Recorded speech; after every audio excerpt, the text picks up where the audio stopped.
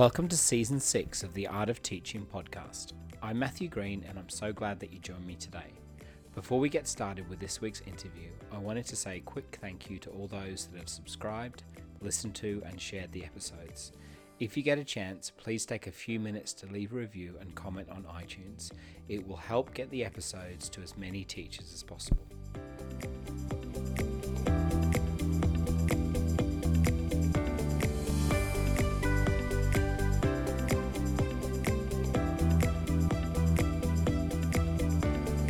Today I have another special episode of the Art of Teaching podcast. This time we'll be hearing from Adriano Di Prato, who is one of Australia's prominent educational thought leaders and an authority on curriculum, learning design and change management. He is the founding partner with A School for Tomorrow, which is a global education network that empowers students, teachers and school leaders in a rapidly changing world. His podcast Game Changers, which he co-hosts with Phil Cummings, is a global phenomenon. Adriano was a wonderful guest and I'm so thankful that he took the time to chat with me today.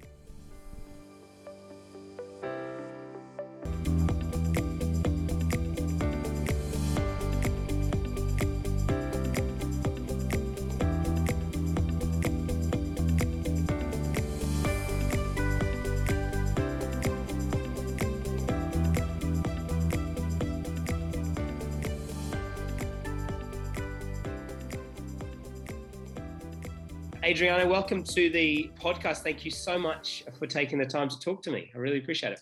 Well, thanks for inviting me. I feel very privileged, mate. No problem. Whereabouts are you phoning in from? I'm actually speaking to you from a glorious Melbourne, Australia. Beautiful. Now we finally recognised once again as the most livable city in the country. after 2 years of serious pain being locked down, but we seem to be slowly getting back and the city's come alive again. So although it's wintry and cold, the sun is shining and I'm excited to be here with you, mate. Fantastic. Well, Melbourne is my second favourite city. I had the privilege of doing my master's down there at the University of Melbourne and I really miss it. I really miss Melbourne. I think it's such a vibrant and such a beautiful city. Unfortunately, Sydney at the moment is pouring with rain, so I think we stole some of your weather, but looking forward to getting I mean, you people can keep saying that it's our weather, but considering all the statistics and data suggests you have more rain than us. The other thing I'll say, Matt, we are entering into NAIDOC week, and I think it's an important opportunity for just us to stop and pause and recognise the traditional custodians of the land we stand on. In my context, it's the Wurundjeri people. And I've had the great pleasure of having to work with many of the elders over the years in the schools that I've been at to learn so much about their enduring and fascinating culture, thinking, their history. And of course, this week is a great celebration of what our First Nations people continue to bring to us as Australians in our community. And I hope that we can continue to elevate them more and more and recognise the contributions they make, not only in the past, the present, but of course in the future. Fantastic. I couldn't agree more. I think it's so fitting to recognise such an important part of our history of this nation. So thank you so much for taking the time to acknowledge that. Quite possibly the most important question, what's your coffee order?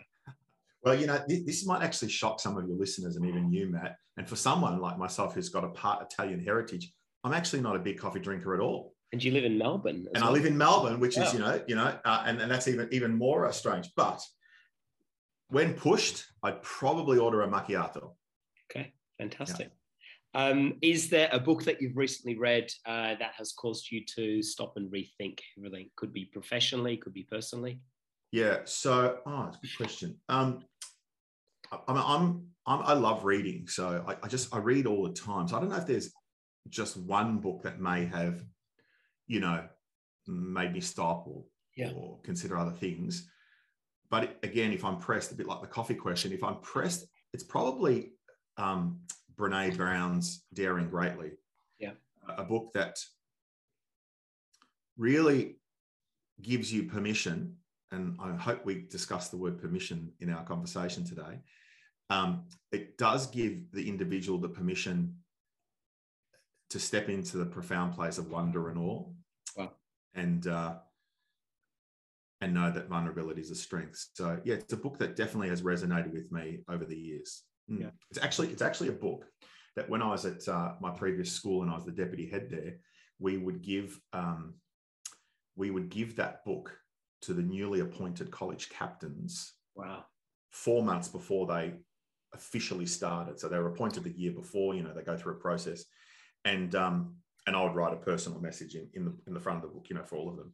And it was quite profound to watch them grow as young men and step into their own agency when they felt they had the permission to be simply themselves. Fantastic. Wow. It's amazing. And if you could have a dinner party with anybody, who would be there? Obviously, your family get a free seat at the table. Sure. With anybody other than that? I don't know if I'd want them there. No, I would. We can edit that out. Yeah. Well, can I have people who have passed? Of course.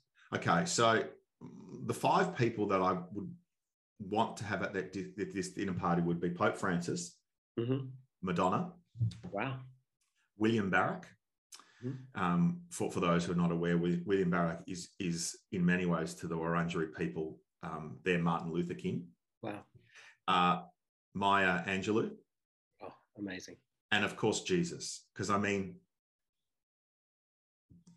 there's over 2 billion people that worship the man and follow his message. And I wouldn't mind the opportunity to sit down and really understand what's the genesis of all of this, to use a pun from the Bible. Yeah, fantastic. Yeah. So that would be the people I reckon I'd have around. So it's a pretty eclectic mix. I don't know how Pope Francis and Jesus will go with Madonna, but let's have a crack. Look, it would be a fascinating discussion, and I'd love an invite to that. I think it would be stories could be written about that evening. Yeah. What is something that you are grateful for from your parents? I love this question, and thank you for asking it, Matt. I would say that they are models of the remarkable migrant story. Wow. And the value of a work ethic. And I suppose that's something that I greatly admire in them, and I'm eternally grateful about, because no doubt that work ethic is now part of my DNA. Yeah.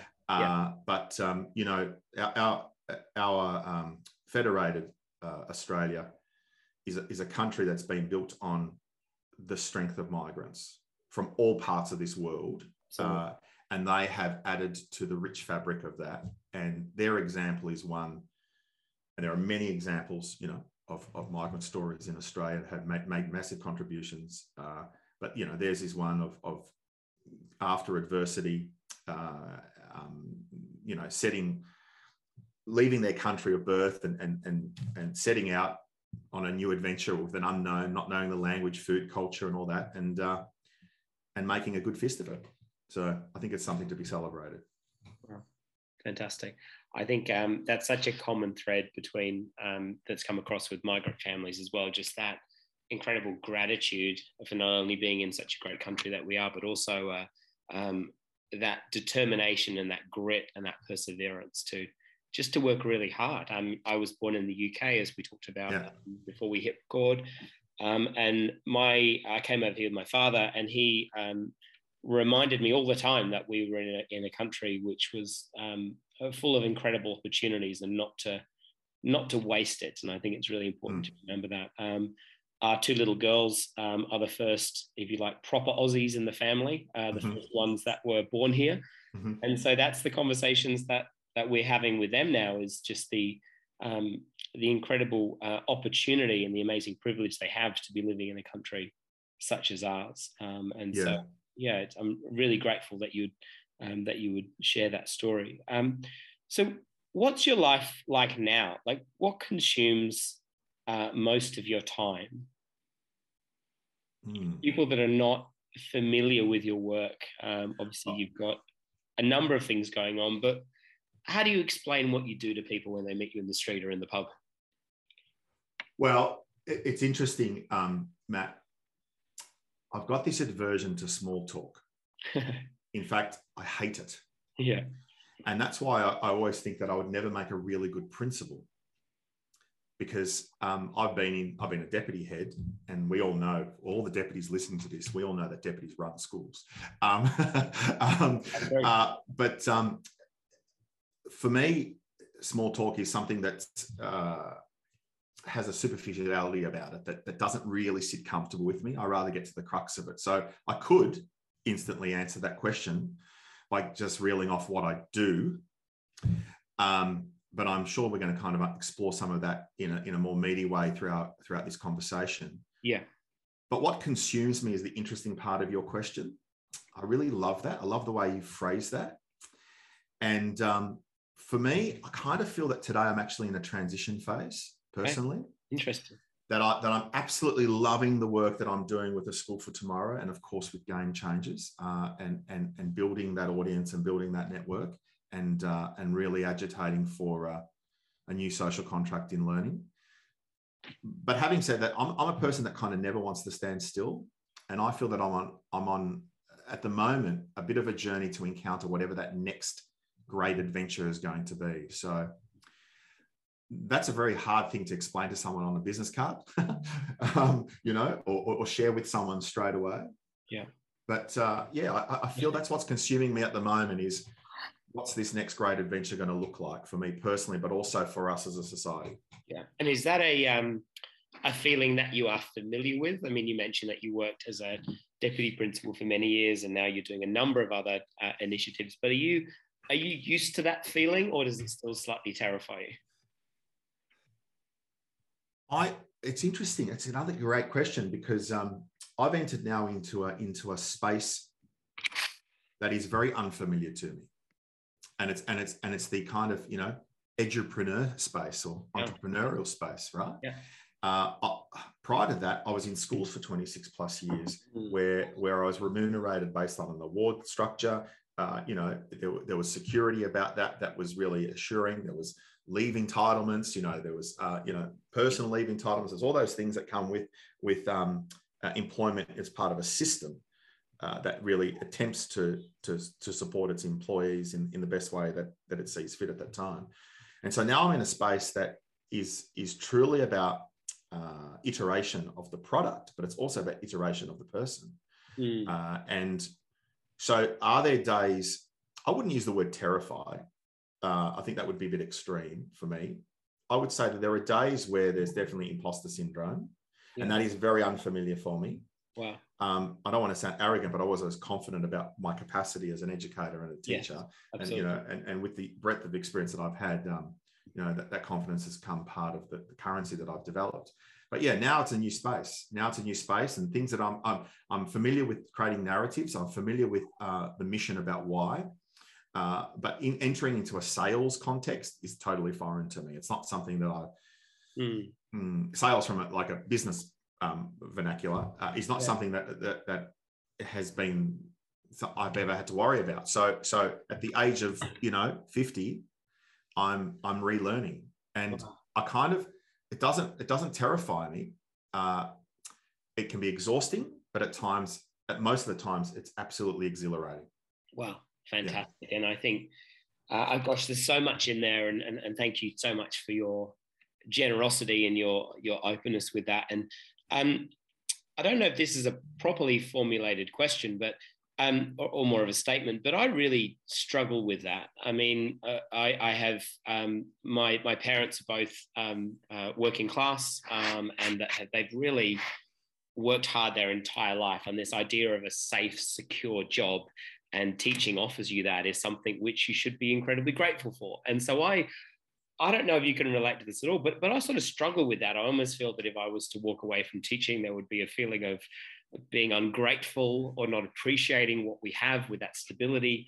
But I also am very aware of that feeling, that niggling, that there is something more kind of percolating. Is that something which you can relate to, or do you have any, it's like a therapy session, or do you have any advice for someone who is also considering that change? I still wrestle with the fact that I've given up financial stability. And that has to be a real consideration in anyone's kind of life when you are supporting yourself, your family, and so many others. And we saw the impact of people's financial security being impacted during COVID when jobs were lost. So there was this real kind of financial psychology that's going on that can really impact upon people's health. So anyone that wants to embark on this, I was not prepared for what that might feel like. Yeah. Fortunately, I was always very clever with my savings and my investments, and I was able to, create a really good, solid foundation of finances so that I could lean on. But it's using a lot of money now to make a lot of investment into something that's still an idea. So there is a wrestling. There's definitely a wrestling, Matt, because just like you, I grew up with working class parents as well. And the value of the dollar and the appreciation of the job you have was something that was real and is real, and has great value. But I also feel that I would be disingenuous if I actually stood in front of a class and said to young people and the adults that support them in schools,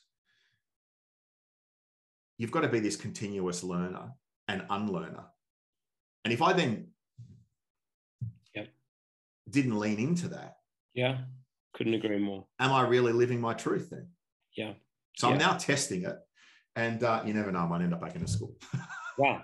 Look, I think that is, you raise so many important points in that, and you're exactly right. I think we need to practice what we preach. Because if we're talking about taking beautiful risks and we're teaching them to children and talking about the importance of trusting our gut and going with instinct, but we're not willing to do that, I think there's a level of hypocrisy there. So I applaud you for your bravery. And I'm sure in many years' time, I'll be giving you a call and having a bit of a crisis and asking you what my next step should be. But really appreciate it. But just moving on slightly, the Game Changers podcast, there's one podcaster to another. Why did you want to start a podcast, and why is it a medium which you have invested a significant amount of yourself into? Because you have a number of episodes with some really world-class educators. But why invest so much into a podcast? Well, I think many people have now heard the story about why, but I'll be very happy to share it with your listeners. And I received a call back in early 2020. So it was a year that I had decided that it was going to be a sabbatical year, and I actually wasn't going to do anything except lie on a beach in Sicily and tan myself like a chicken on a rotisserie. Anyway, so in 2020, I got a phone call from Dr. Phil Cummins, who's the co-host of Game Changers, and he asked if I wanted to create a podcast, and I said sure, as long as it's about changing the game of school, and we call it Game Changers. So we agreed. And then since then, we curated our first series really, really quickly, drawing on our own contacts in education and in industry. And through that process, we met obviously many new people as well that we don't know in that process. So now we've created over 10 series. We've got over 150 episodes. We've had 150 plus guests. And we're listened to in 6 continents. Amazing. If someone out there is listening to it in Antarctica, I'm quite happy to make it 7 continents. And we're closing in on the 300,000 listeners on a regular basis. So that's been the success of what we've done. So clearly there's an audience, clearly there's an appetite, and it's the audience and their appetite for better practice, not best practice, better practice, and a kind of new learning ecosystem that drives us forward. And for me, podcasts, Matt, are a terrific medium. Podcasts cost little for the listener, apart from their time. Yeah.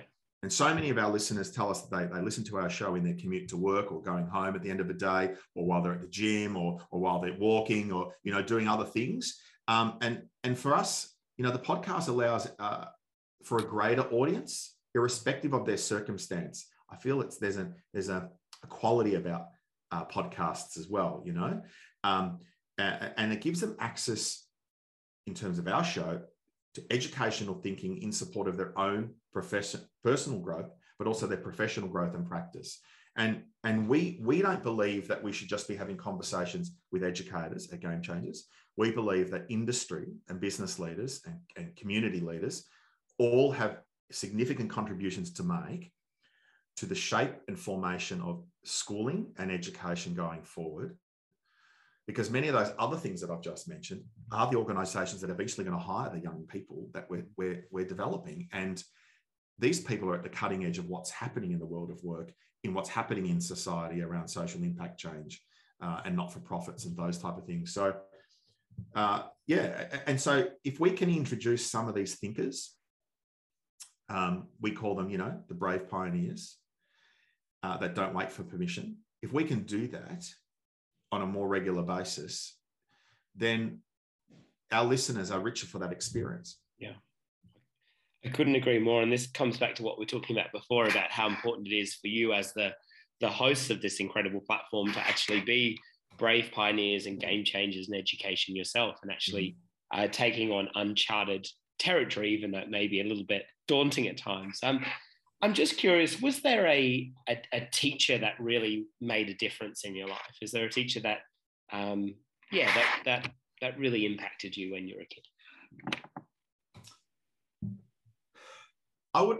Again, it's a bit like the book. I don't know if it's just been one. I've had some remarkably horrible teachers. Same, yeah.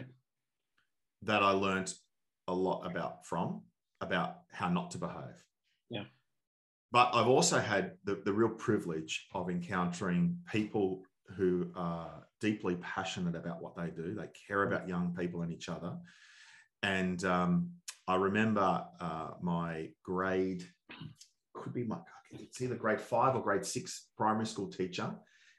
His name is Justin Madden, and many of the Australian listeners will know that name instantly because he was the Minister of Planning or wasn't educator, planning or something eventually with the Victorian government. But he's more famously known, of course, for being a premiership captain for the Carlton Football Club, playing over 300 games. And here was a bloke who was 6'9". Wow. And, I'm not short, I'm 6'2", but I wasn't 6'2" in primary school, right? I was a little kid. And so we're all little. And I remember Justin being this giant. And at the time he was playing for Essendon, and there was all this talk about him being recruited either the Hawthorn or Carlton. And of course, we're all in his ear saying, you've got to go to Carlton because we're all Carlton supporters. But what I remembered was that he was this giant of a man, but he would always sit down so that he could have eye level with these little kids. Wow. And what struck me when I reflect upon that moment with Justin was he didn't have to do that, but he had to do that. Because he was deeply conscious that his size might intimidate, his height might intimidate, and he didn't want to make little kids, young people, impressionable young people feel in any way inferior. And the gesture of just sitting down, and the poor bloke would have to sit on those little chairs sometimes in classrooms, and there's this giant, so that he would be at your eye level, so he would meet you where you're at. Wow. And I think there's something profound about that has always stuck with me throughout my entire career. Meet people where they're at. Wow. I think that's so important. And it's so interesting.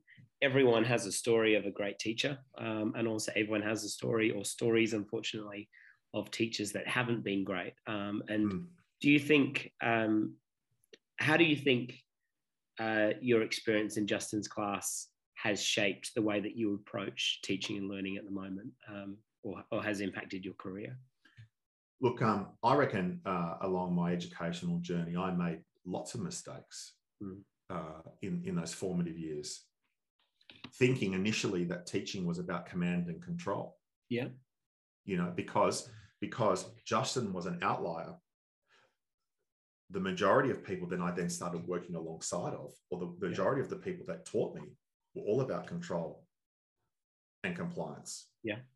So, you're hardwired to a system and you learn a particular way. Yeah. And you don't really know any different.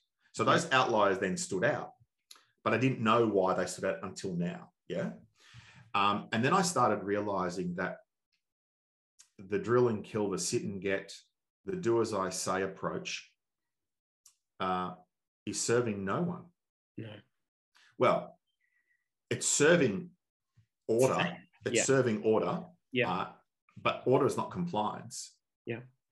Sorry. Order is not engagement, and so it serves that very well. And, people like well-ordered things in Anglo societies, right? Everyone lines up and they wait patiently. and everything's kind of controlled and ordered and it's everything proper. But that's just not how the world works. Yeah. The world's not that linear. The world is messy. The world is complicated. The world is confusing at times. Yeah. I'm not suggesting I'm advocating for anarchy in a classroom context or a free-for-all. But when we move away from the control of compliance and risk aversion, and we move into the profound space of permission, where we're empowering young people to really step into their own agency, there's a different transformation that happens. Yeah, absolutely. One comes from the construct of fear. One is born from the construct of love. Yeah. And so I would say that the majority of the back end of my teaching career adopted the concept of love, and how do we create environments that are safe, that young people understand their responsibility to each other and how to be welcoming and how to be respectful and all those right relationships. They're standards that should be creating culture, that should create really good habits, not dismissing the value of those. But how we do that is really important in a learning context. Yeah. And if we do it from a deficit approach, well, we're asking them to punch down. Yeah. If we approach it from an empowerment context or a restorative context, a learning context, because they're under construction, then we're aspirational and we're punching up. And that's where I'd rather be. Yeah, absolutely. Look, I couldn't agree more. And before we move on to your work with A School for Tomorrow, I just wanted to talk a little bit about change and the messiness of change. And I wanted to ask you, in terms of a school context, why is change so hard? I mean, we know what we need to do as educators, but for some reason we don't do it. Is it because it's easier to stick with what we know? Or explain a little bit, if you wouldn't mind, just about the messiness of change, and how do we embrace change as educators? I think from everything that I've experienced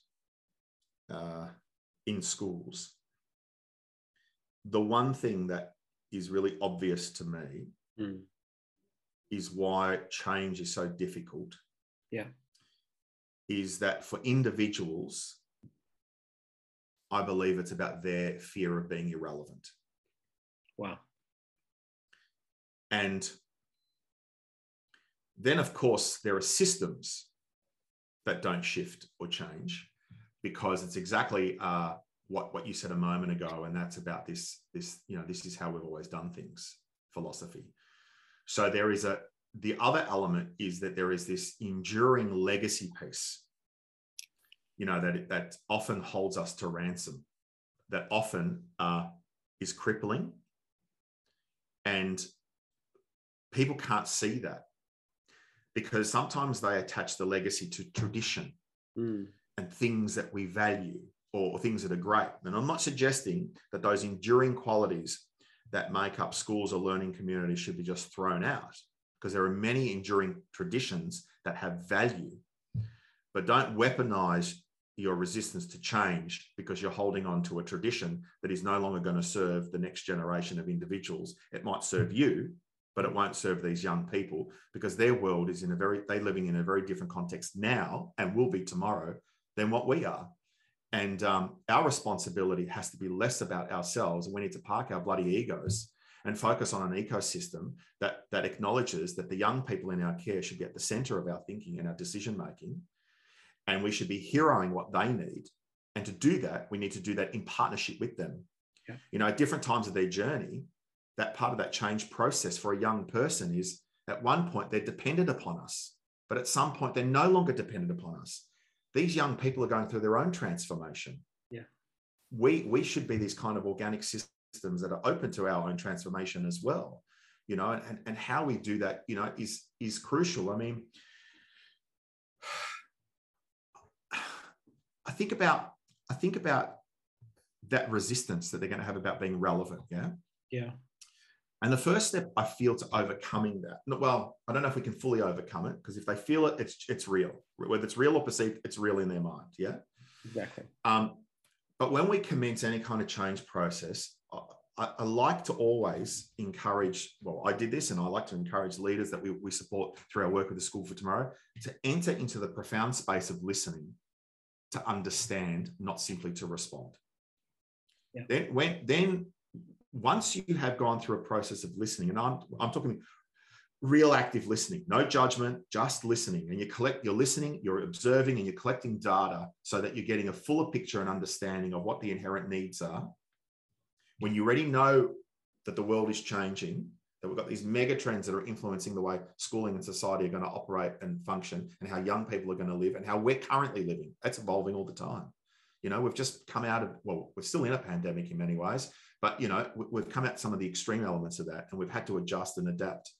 And so we've got to go on this listening tour as part of change. We've got to really understand our people, because they matter.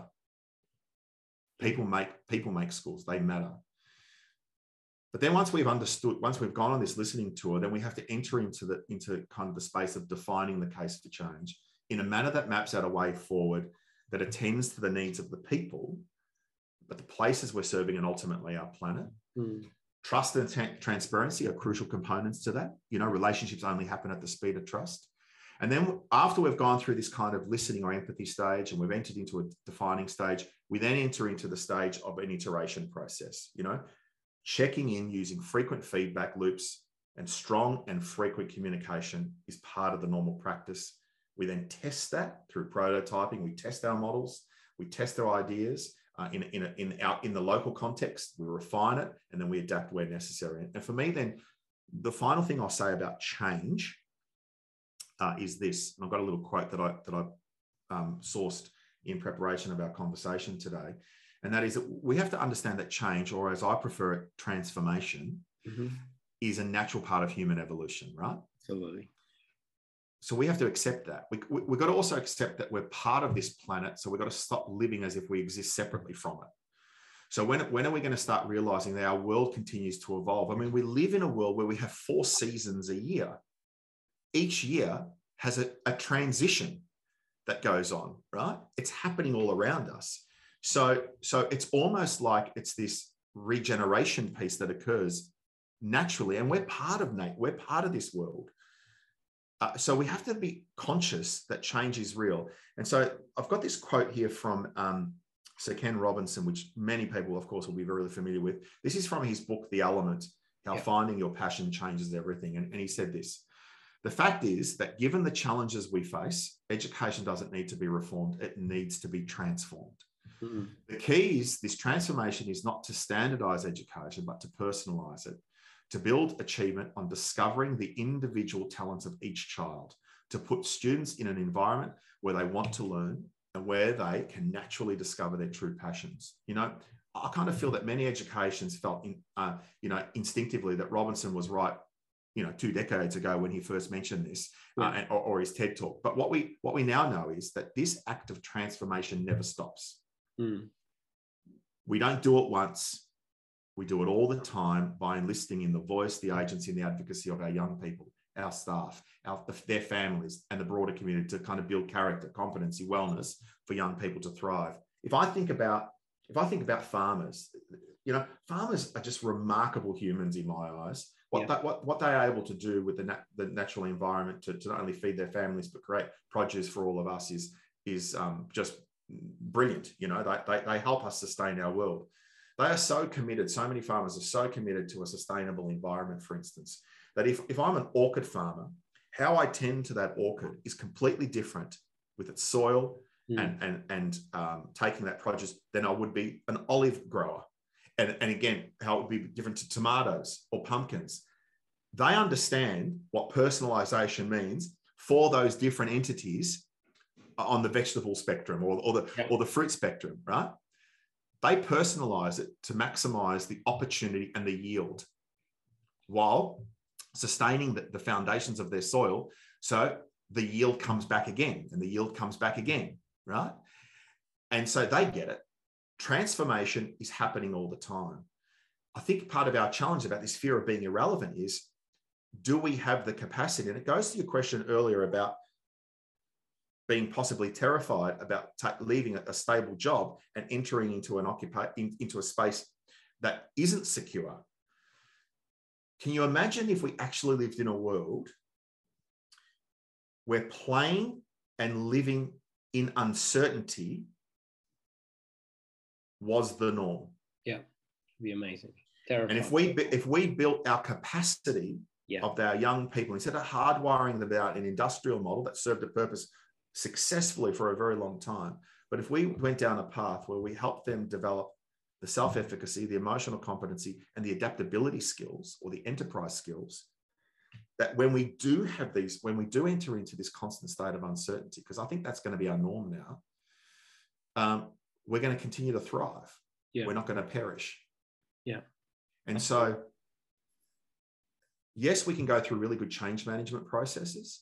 Yes, we can think about adopting even a design thinking kind of methodology. That's kind of what I just shared about that process a moment ago, about the listening and the defining an iteration and testing model. But we also have to start changing our relationship with failure. And we need to start thinking about that mistakes can be markers of the learning process. And that we also need to start thinking that no one is irrelevant. Everyone makes a contribution. Everyone's voice matters.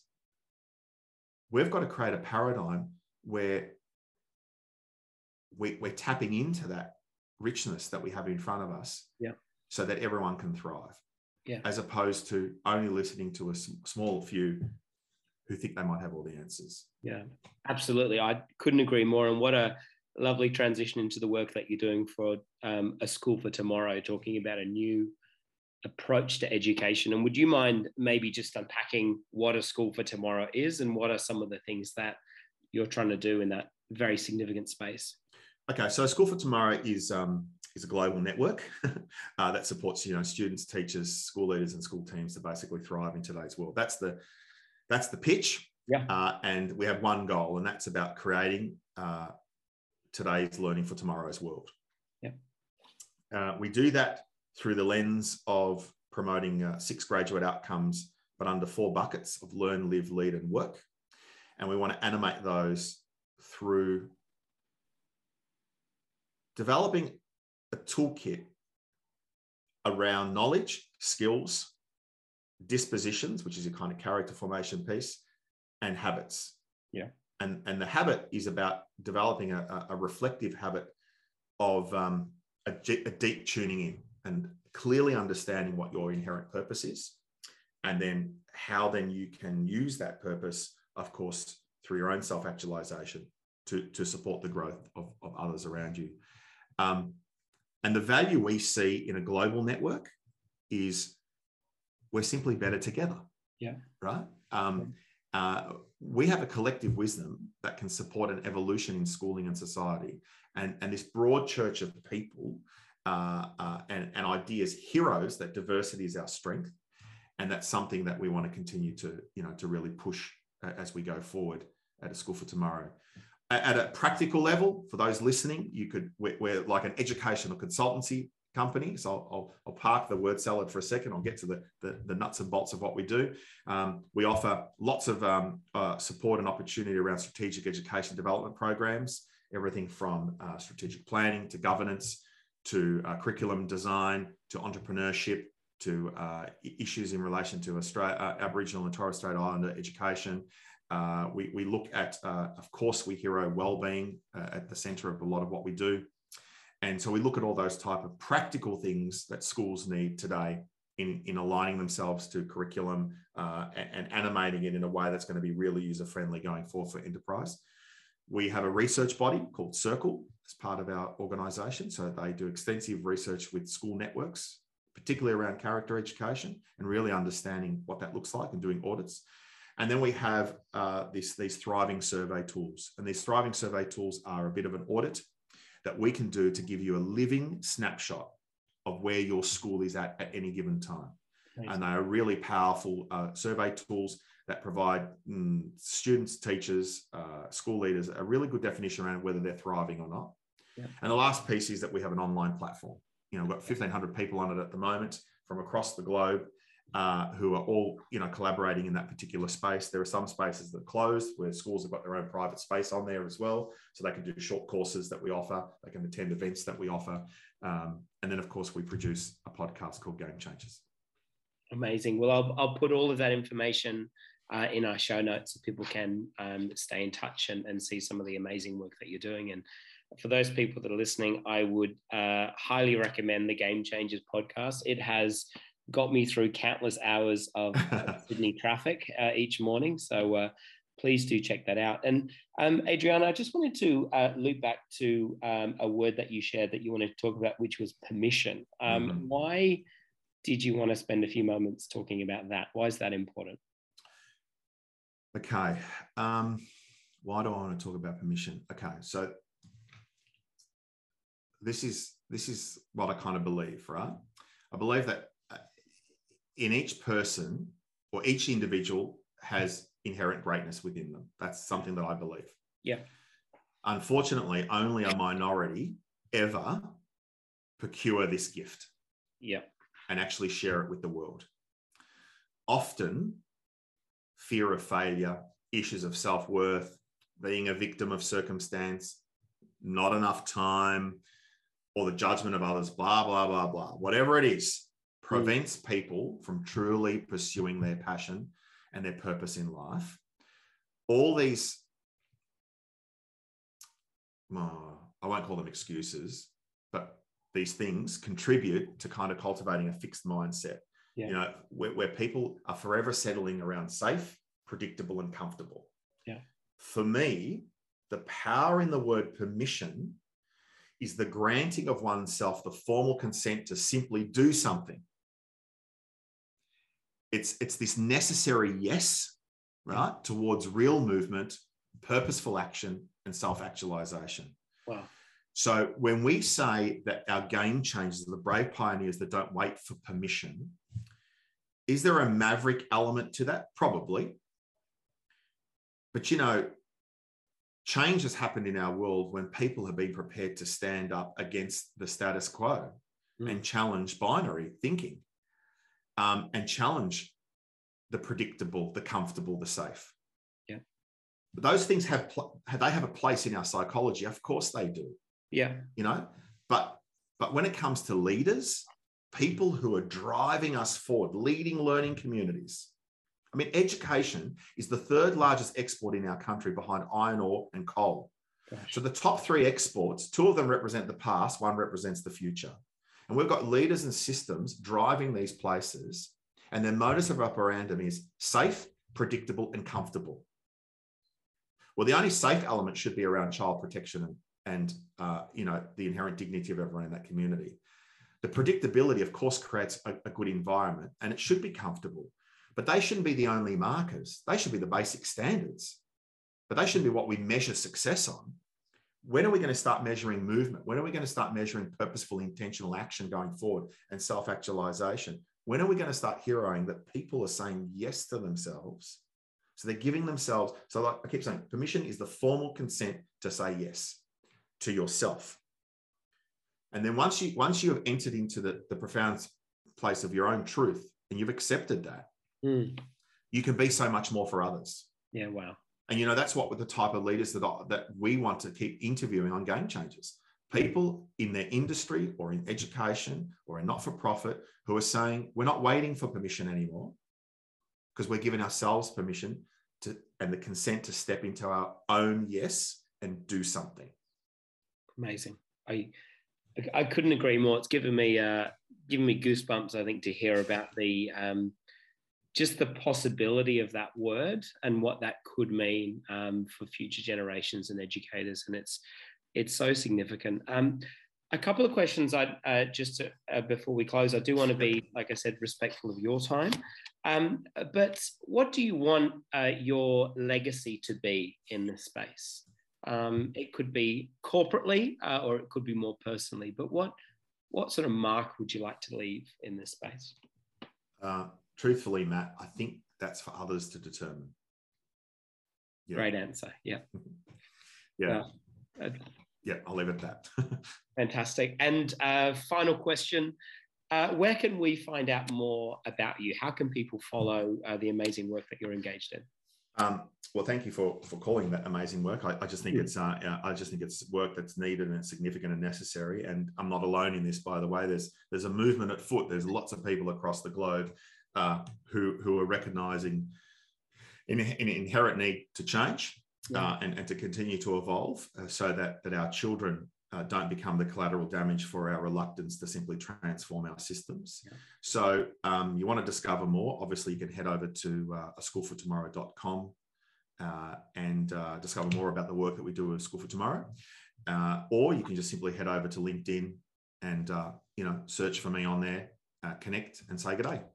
Fantastic. Well, as I mentioned, I'll make sure I put in all of the show notes, all of the resources so that people can stay in touch with you. But Adriano, I'm so grateful, and I think that I know that the success of this podcast is due to the generosity of people like yourself that would be willing to spend an hour or so and talk to me. So hugely grateful, and it's a massive privilege to finally get to interview you. So thank you for what you're doing, and thank you for being one of those individuals that is not afraid to try things and not afraid to put your neck out and make a difference in our incredible profession. So from the bottom of my heart, thank you for everything that you're doing, and I'm looking forward to seeing more and following your work in the future. So thank you so much.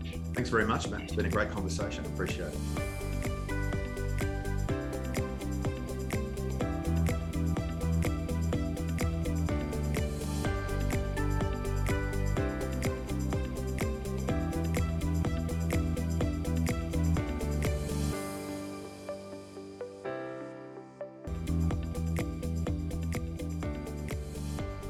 Thank you for taking the time to listen to the Art of Teaching podcast today.